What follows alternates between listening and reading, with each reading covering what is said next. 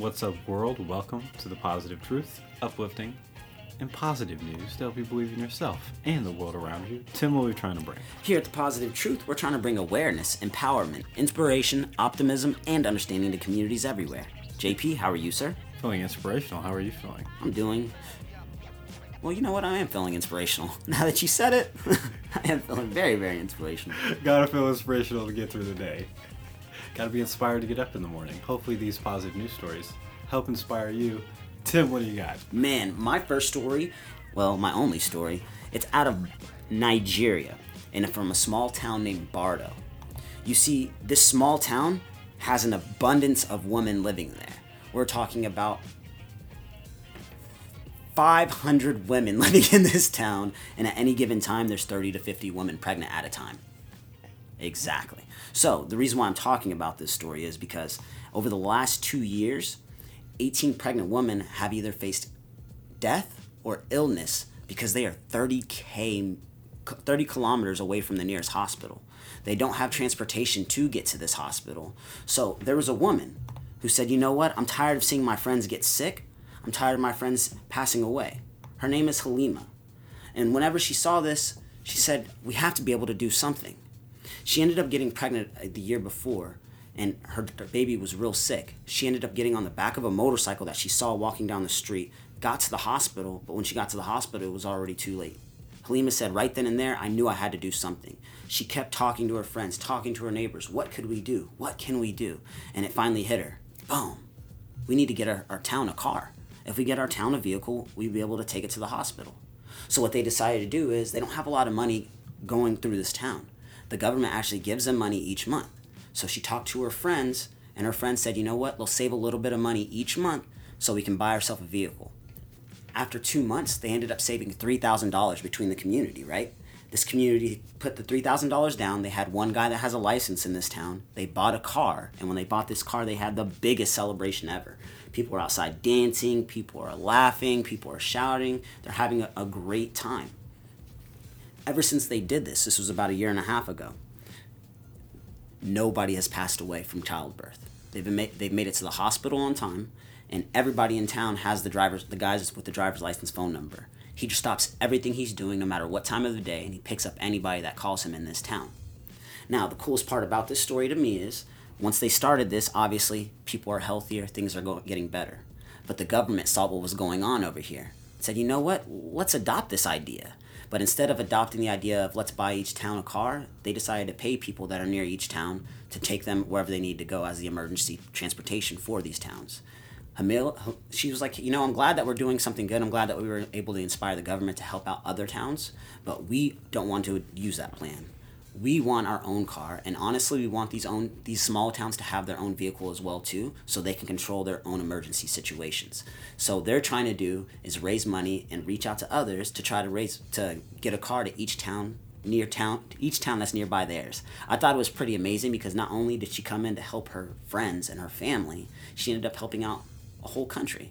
Her whole government is adopting a plan to try to help them out because she decided to stand up and do what was right. If this isn't inspirational, I don't know what else is. Shout out to Halima in Nigeria, in Bardo. She literally changed the world. Boom, just like that. Just one thoughtful idea, going out and making it happen, not being like, oh, that's too difficult to happen. And she inspired so many people. Like, vote for her.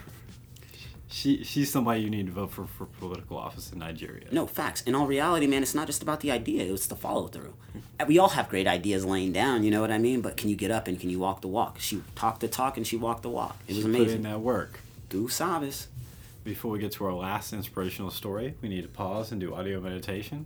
It's where me and Tim talk about one thing we're grateful for each, because in the stresses of life, we often overlook all the great things going on in our own lives. We encourage everyone listening to think of one thing you're grateful for as well. Guaranteed to make your day so much more positive. Tim, what are you grateful for today? Man, I'm beyond grateful for opportunities. Not just opportunities for myself, but for people around me. I've noticed that obviously 2020 was what it was, but things seem a lot better for a lot of people around, and people aren't waiting around for their opportunities. If they get one, they're taking it, and if they don't have one, they're trying to make one. So I'm really grateful for opportunities. Nice. I am grateful for Do Not Disturb on your phone. Ha! Snooze! Because I'm just getting so much better sleep without hearing my phone buzzing all the time. Technologies is great with the positive truth. Yeah, whenever you turn off the notifications. Highly recommend it. Facts. Especially during those sleeping times. So my inspirational story was actually talked about on the Patreon, and you talked me into talking about it on here. Cool. To make an inspirational story. It's about a South Carolina preacher named Reverend David Kennedy. So he lives in South Carolina in Lawrence. He's lived there pretty much his whole life. Wanted to be a preacher, wanted to help out in the community. African American man. And he's like, we got to stick together out here. Completely agree. But in 1996, across from his church, they opened up a redneck shop. So the redneck shop was the first and only white supremacist store in the country. It sold white nationalist and neo-Nazi paraphernalia, Klan robes, Confederate memorabilia up until it closed in 2012. So now we know what they sell. Okay. Exactly. So it was founded by two KK members, John Howard and Michael Burton. And they were just like, this is the best thing ever. They would hold rallies, all kinds of stuff. And so Kennedy was like, I'm a preacher. I have to stand up against this. But I'm also a preacher. I can't go over there and be violent with them. So he's right across the street. All black church. He's like, y'all can come whenever you want. But this is wrong. This is hatred. This isn't something you should be doing. They hated him, of course. They're Klan members, for one.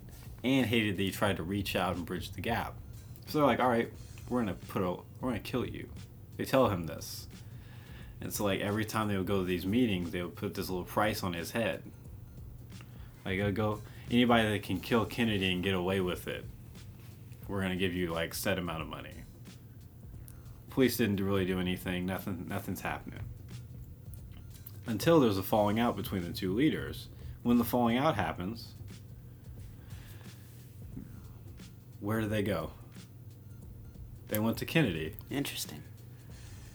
So whenever Howard and Burton had a falling out, Burton had to leave because he thought Howard was going to kill him. And so he was like, man, I have nowhere to go. I know I've been trying to get you killed, but you've been so kind this whole time, even though you've been standing against us. But you and your church has always been offering to help us out if you ever need it. You've been trying to build this gap. We've been open for 16 years trying to get rid of you. Now it's 2012. Can you take me in and protect me? And he was like, of course. So he brought in him, his whole family, his cousins. He bought them a place to stay, got them food, shelter, brought them into church, and basically saved Burton's life. And he was like, oh, I'm really sorry for treating you like this for the past 20 years. Kennedy's like, it's okay, man. I totally get it. It's what we were trying to do here.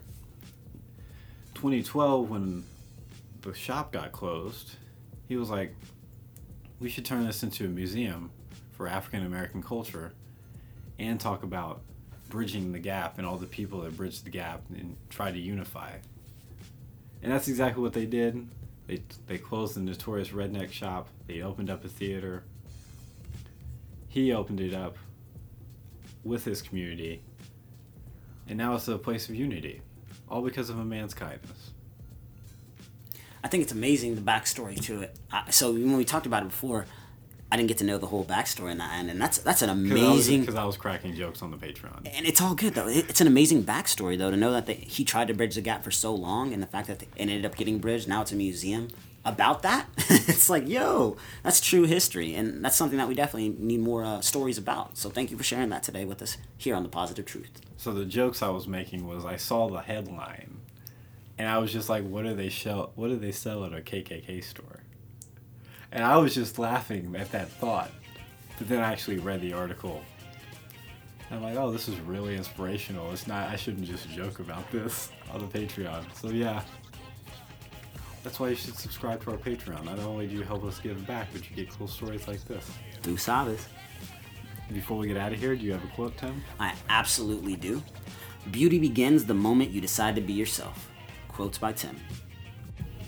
If you want to support the podcast, make sure to like, share, subscribe, rate, and review. 5-star review helps us out so much, helps us spread our message of positivity out to the world. We also have a Patreon, where if you subscribe, you get a bonus positive news episode every single week. And we take all of our Patreon money and our sponsorship money and we donate it every single month when we do our favorite positive news stories of that month. And whoever the Patreon tells us to donate to, that's exactly where we donate to. We're out. Stay positive.